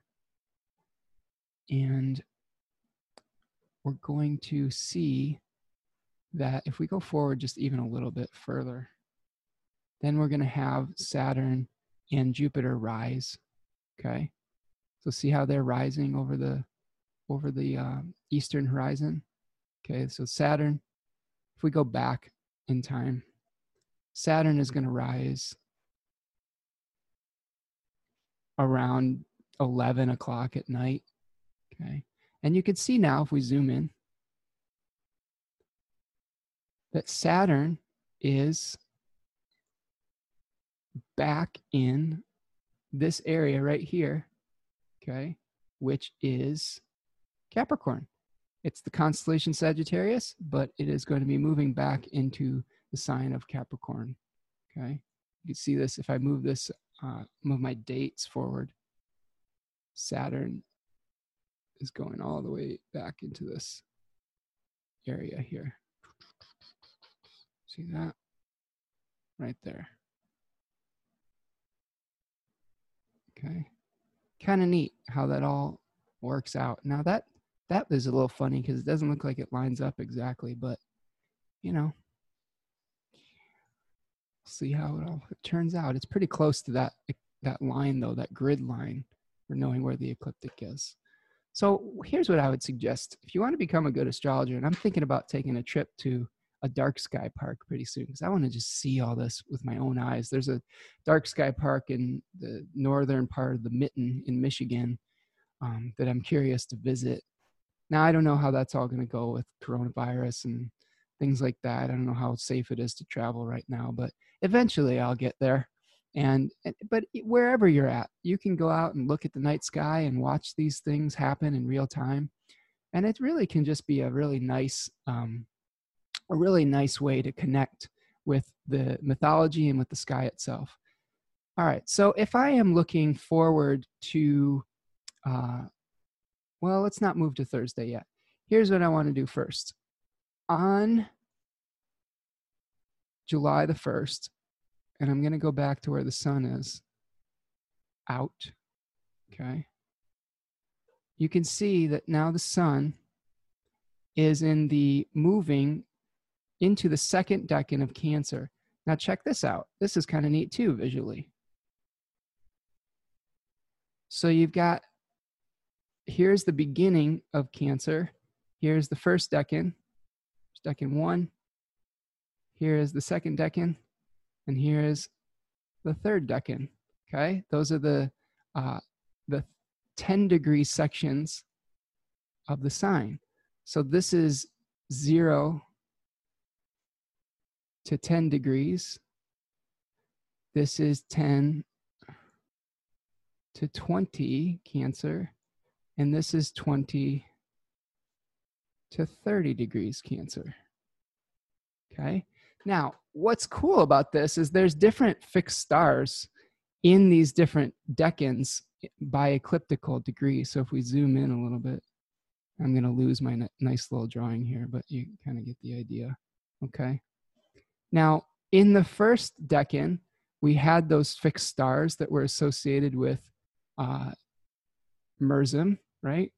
Here we had Mersum in the paw of Sirius that if we draw a line down here, we're going to see it emerging right here. We have that fixed star Alhena that is in the heel in the first decan of Cancer, tropical Cancer.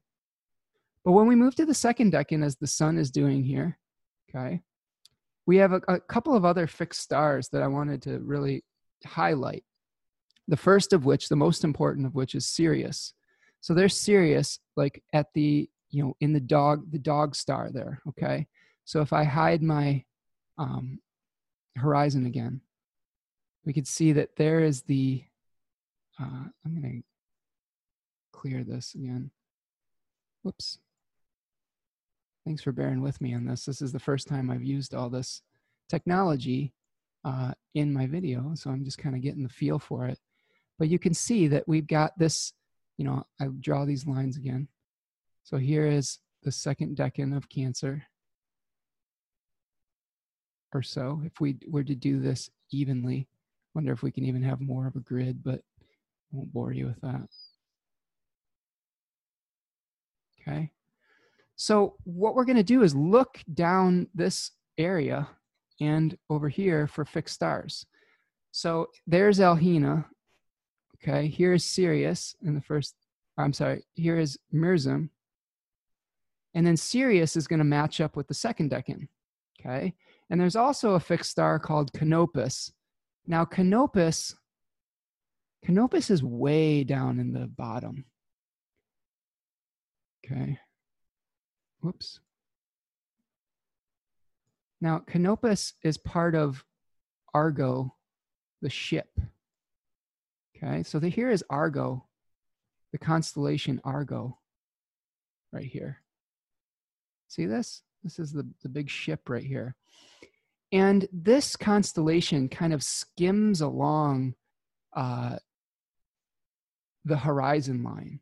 It was like a ship, a great ship sailing around the horizon. So when we see it rise, it's going to skim along. And there's this, here is Canopus right here. You see how it's in alignment with Sirius and that ecliptical degree in the sun? So here, if I traced a line all the way from the sun through Sirius down to Canopus, that's part of our story, okay? So I've talked about Sirius, and Sirius is part of that second decan of Cancer. Now, Canopus is interesting because Canopus, Bernadette Brady calls the dominant leader. Canopus was the navigator of the Argo, and that ship was used to carry the dead to the underworld. So this ship is associated in mythology with Noah's Ark. There were many other ships in other cultures that were important to their cultural mythology. And it rises close to the horizon in the east and travels from the east to the west. So in northern latitudes, that's how it will be visible. And this could be associated with leadership that is inspirational, or it could potentially be dictatorial.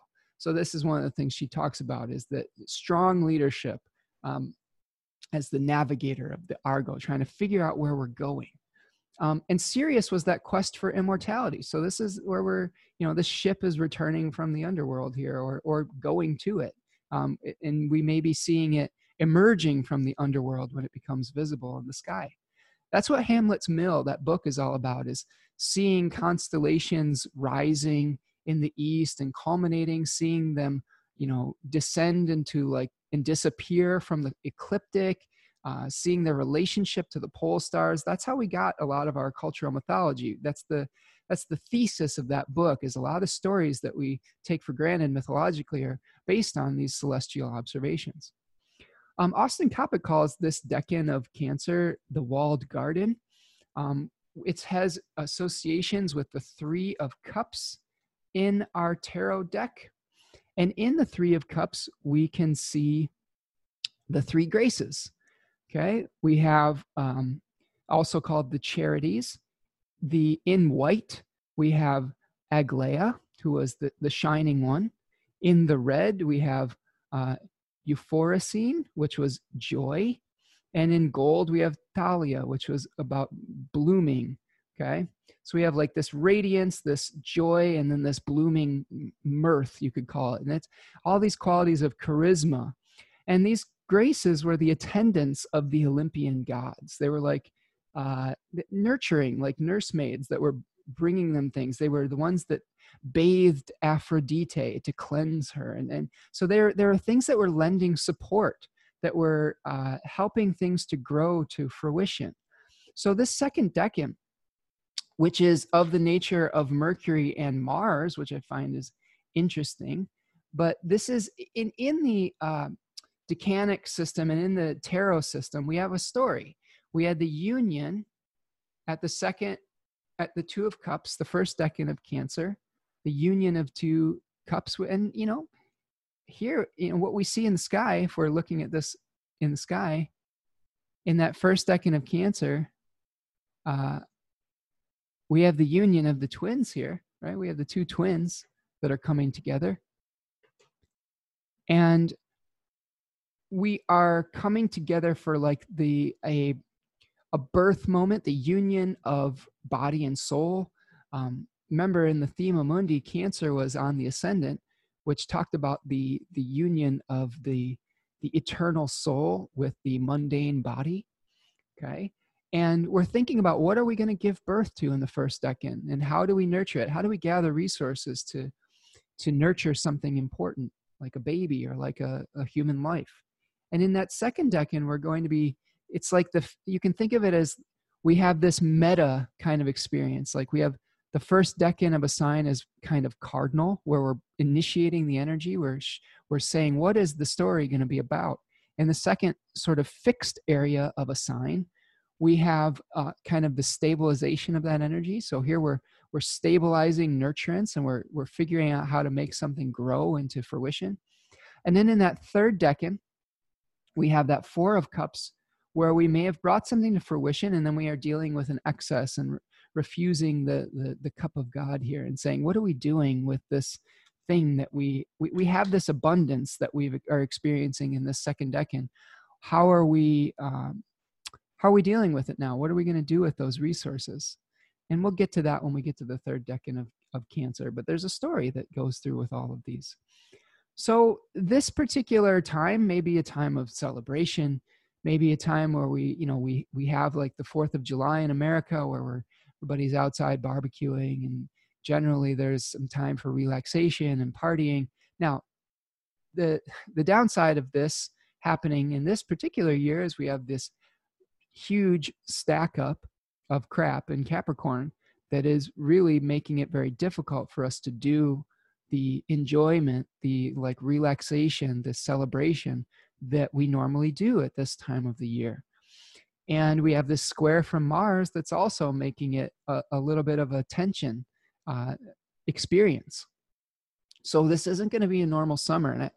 Again, I will say I empathize with and I mourn with you for the loss of some of the traditions that we may be used to having as a community.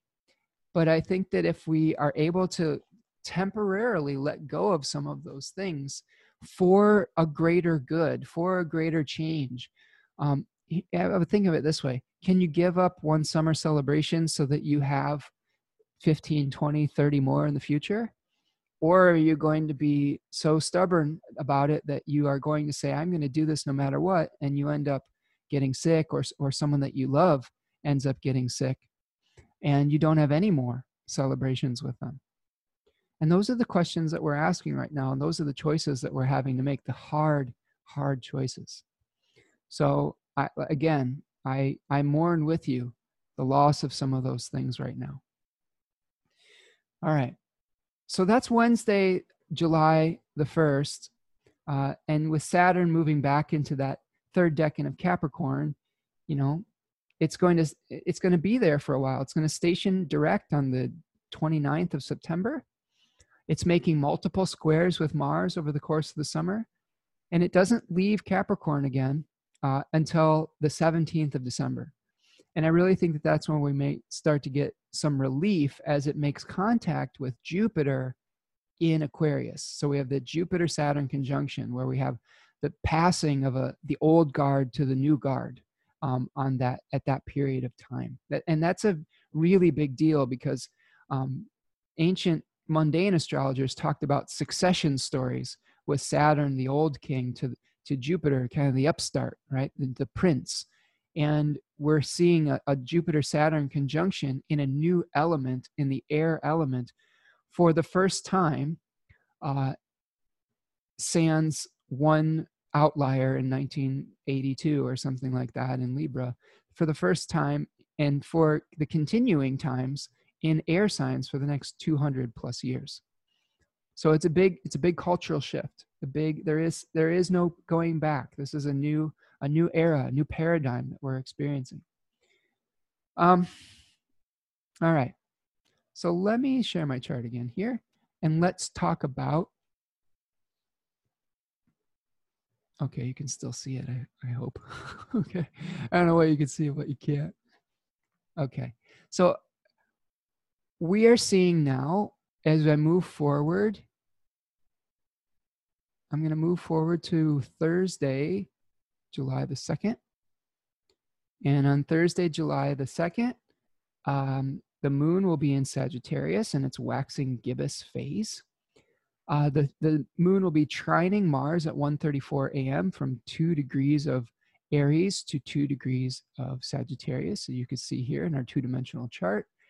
And then it will be making an opposition to a newly direct Venus at 6 degrees of Sagittarius to 6 degrees of Gemini at 8:01 a.m. So a little bit of a quieter day in the sky on Thursday the 2nd. No non-lunar aspects perfecting on that day. So that being said, let's move forward to Friday, July the 3rd. On Friday, July the 3rd, the moon will still be in Sagittarius in that waxing gibbous phase. You can see that it's gaining in light here. I'm sorry. No, it's not. It's, wait. Yes, it's gaining in light. Sorry, I'm getting confused in my directions now. It is still gaining in light as it moves towards that opposition. It will be making a square to retrograde Neptune at 9:05 a.m. at 20 degrees of Sagittarius to 20 degrees of Neptune. I was 20 degrees of Pisces, Neptune, retrograde Neptune at 9:05 a.m. Now, one of the things that we are experiencing on Friday, July 3rd, is that the moon will be going under the bond at about 9 p.m. Now, you remember me discussing that is a moment of phasis, or a moment that is speaking when the moon goes under the bond and when it comes out of the bond. This is kind of, the moon going into that dark phase, that hidden phase where it's getting that new divine assignment, right? So you could see here at about 9 o'clock, the moon is going to be at about 27 degrees of Sagittarius, and is going to be about 15 degrees away from that opposition point, which is going to be at 13 degrees of Capricorn eventually. Okay. So we're adding that 2 or 3 degrees to that. So we have that is the moon under the bond. And that's a period of time where it's difficult to bring things into manifestation. We may lose energy. And we are starting to get an idea about what this eclipse is going to be about. So let's talk about Saturday, and then we'll talk about the eclipse on Sunday. Okay? Still with me? This one is epic. This is an epic one that we're doing here. We're at the 2-hour mark. I'll go a little quickly, but I really like showing you the sky here. Okay, so let's go forward onto Saturday, July the 4th. Happy birthday, America. Get ready for change. Yeah, this is an intense one because we had that new moon solar eclipse right on America's sun, and now we're having a full moon eclipse here, a continuation of that particular cycle. So on Saturday, July 4th, Independence Day, the moon will be moving into the sign of Capricorn, where it is in its exile, in that waxing gibbous phase. It'll make a square to Mars at 7:27 a.m. This is Saturday, July the 4th. And it will make an opposition to retrograde Mercury at 2:12 p.m. at 7 degrees of Capricorn and Cancer. It will then make a trine to Uranus at 10 degrees of Capricorn and Taurus at 6:18 p.m. So, we're going to be starting to feel the effects of that lunar eclipse since the moon has moved into the sign of Capricorn and under the bond. So we're going to be, feeling that energy, that K2 energy. And, you remember that in the East, they thought of K2 as the severed body of a dragon, where energy is going out. Remember I showed you the behind of Sagittarius there before? Well, this is kind of like what K2 is all about, where it's composting and releasing old forms. So eclipses, lunar eclipses, full moon lunar eclipses is where energy is leaving the material plane and returning back to the spiritual plane. And new moon eclipses where energy is coming in. It's close to the north node of the moon, Rahu, right? With that severed head where we have a hunger for something new. Here we are maybe doing something, letting go of something and getting closer. And here's the way you could think about it, because the people in Indian cultures or in Jyotisha, they were more excited. I don't know if that's the right word, but they thought more highly of the south node, because when you release material form, it gets you closer to your spirituality and it gets you closer to divinity. So they were all about the south node. Whereas in Western astrology, we've been, in modern evolutionary astrology, we're like, oh, move towards your north node good, south node bad. But it's not necessarily the case. It is something where we're moving towards material increase with Rahu and material decrease with Ketu.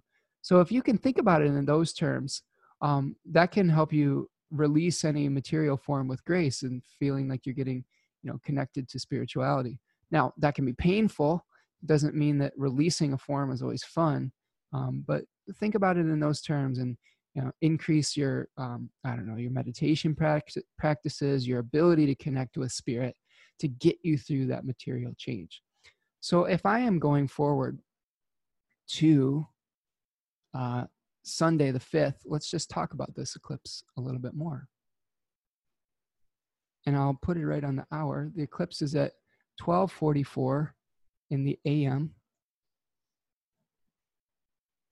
on Sunday, July 5th, right around here.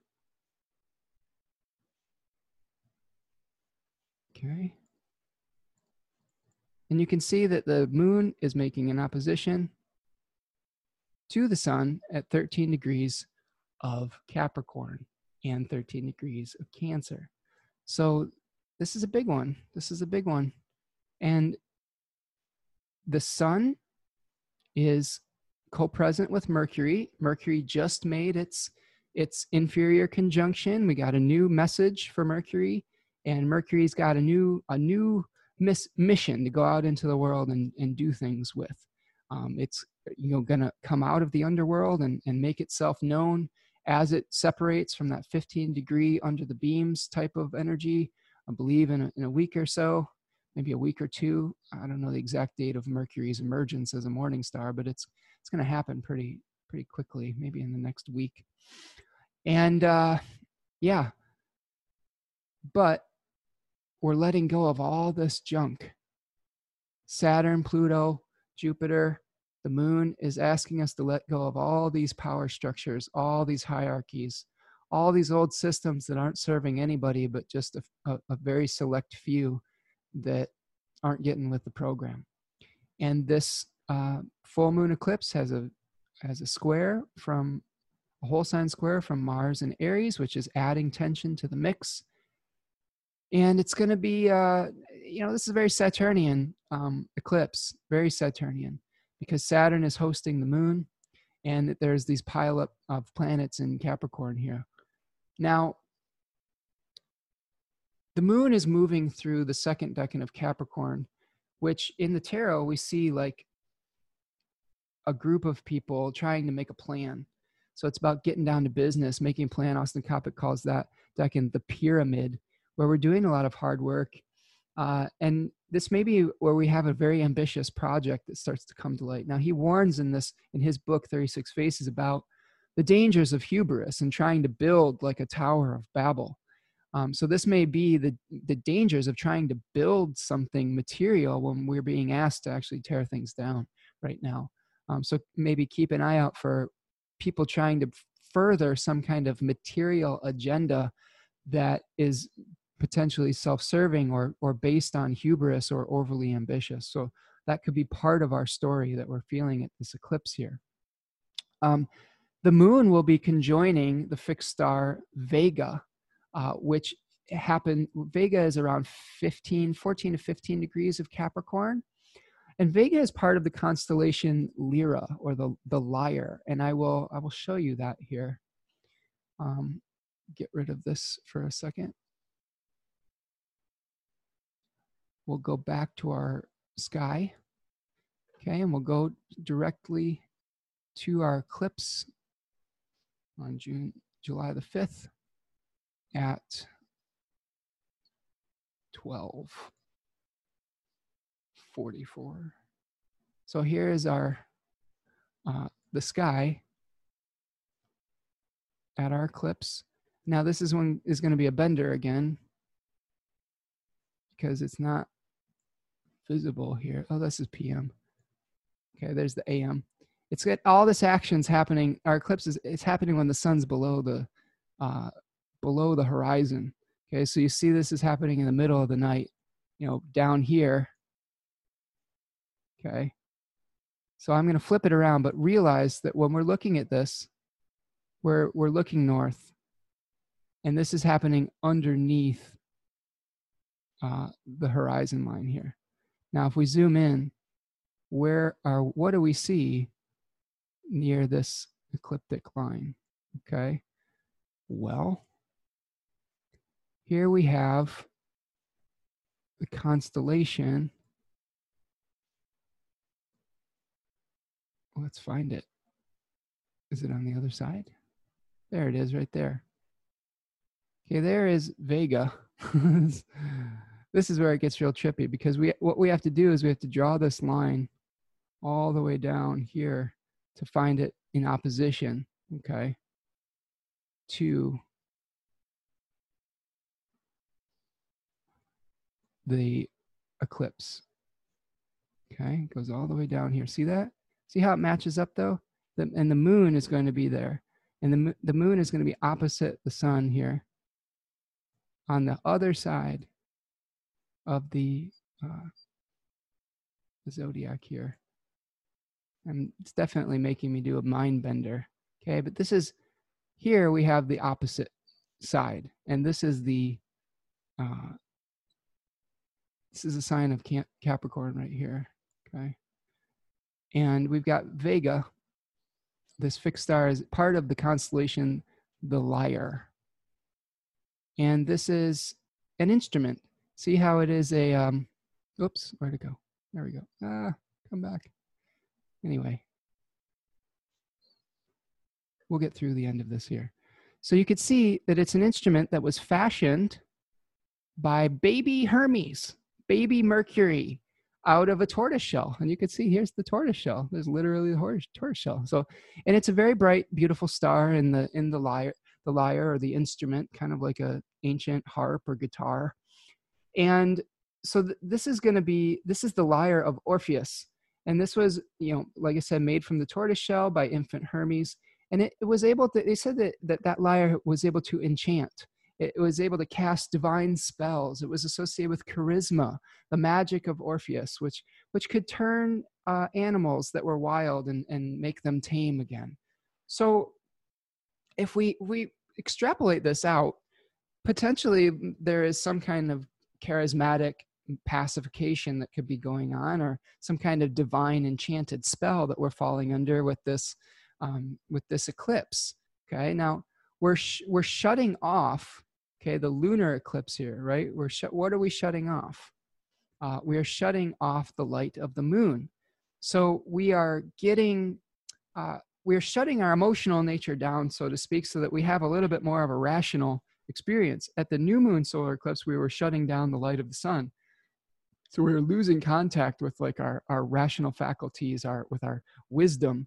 And in this point, we're losing a lot of form, which is associated with the moon, but also we may be able to get some objectivity at a full moon lunar eclipse because we're not, subject to all these unconscious whims that are bubbling up from that lunar experience. So there may be some magic in that. There may be some magic in being able to get a rational perspective, like with it being conjoined the fixed star Vega. Okay. The sun at this full moon is going to be conjoined Sirius and Canopus. So there's definitely, like, we've got the ship returning from the underworld. We've got the guardian of the underworld hanging out with this. And we've got, a pronouncement that came earlier in the first decan of Cancer. So all of this is leading to the narrative that we're experiencing at this full moon lunar eclipse. Now, the moon will escape the bond. I'll show you this on my chart here. The moon is going to escape the bond at about, on Monday at about 5:30 a.m. Monday, July 6th. So I'm moving into the next week, but I just wanted to show you this because it kind of gives us an idea. Now you can see that the moon is coming, is going to be coming outside. I got to go forward another day. Now the moon is outside that 15-degree range. I somehow went to PM. So let's go back to the AM here. There we go. Okay.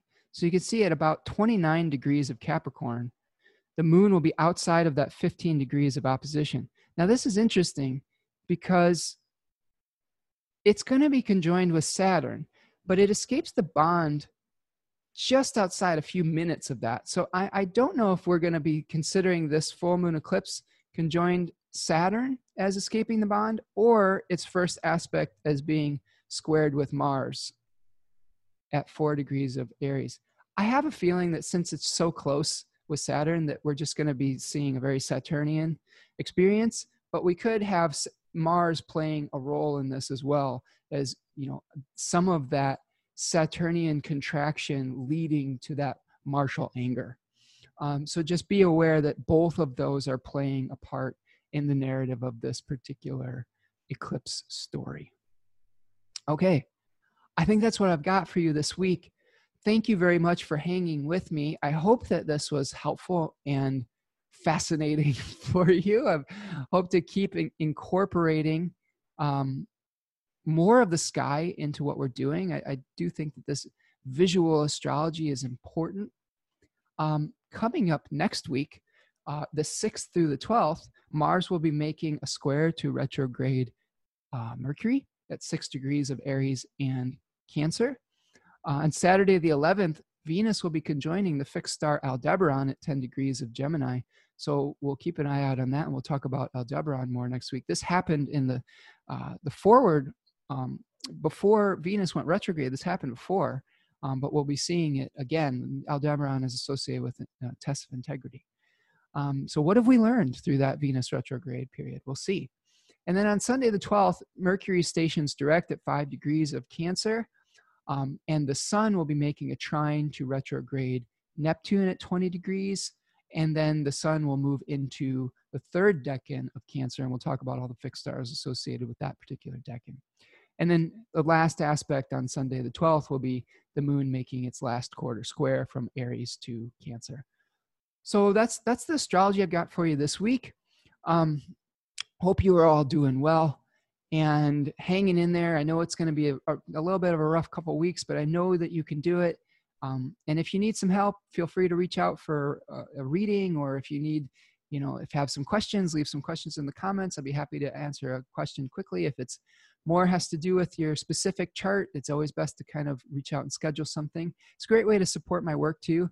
I'm also been getting a few horary questions that I've been working on, practicing that technique. Again, that technique is fairly new to me, so bear with me on that. But if you have something quick that you want answered, that can be a good way to do it too.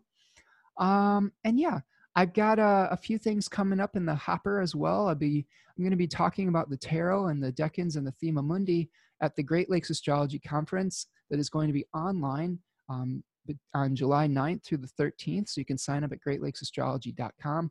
My talk is going to be on Friday morning Eastern time, I think 10 o'clock in the morning Eastern time, on the 10th. So mark your calendars for that if you want to catch it live. And you can sign up at that website. I believe also the Queer Astrology Conference is going on in the same weekend, so maybe you can do double duty with that. And yeah, and if you like these videos, make sure you're clicking the subscribe button, share it with your friends. There's donation links if you want to support the work that I do financially. And I hope that you're having a great 4th of July and celebrating with your family and friends as much as you can. There are different ways to connect. You can connect through Zoom meetings and stuff like that. I know it's not perfect, but it might be a good compromise that'll be responsible, but also connecting with the ones that you love. Just because we are physically distancing from one another doesn't mean that we necessarily have to socially distant. It means that we can connect in other ways. We can connect through all this new technology and through a phone call, and through connecting online and things like that, if you have resources like that. And so make sure you're checking in on the people in your life, just to recognize that you don't have to be together physically to be together in your heart and to be together in your spirit. So that's what I'll leave you with this week. And take care, everyone. Peace.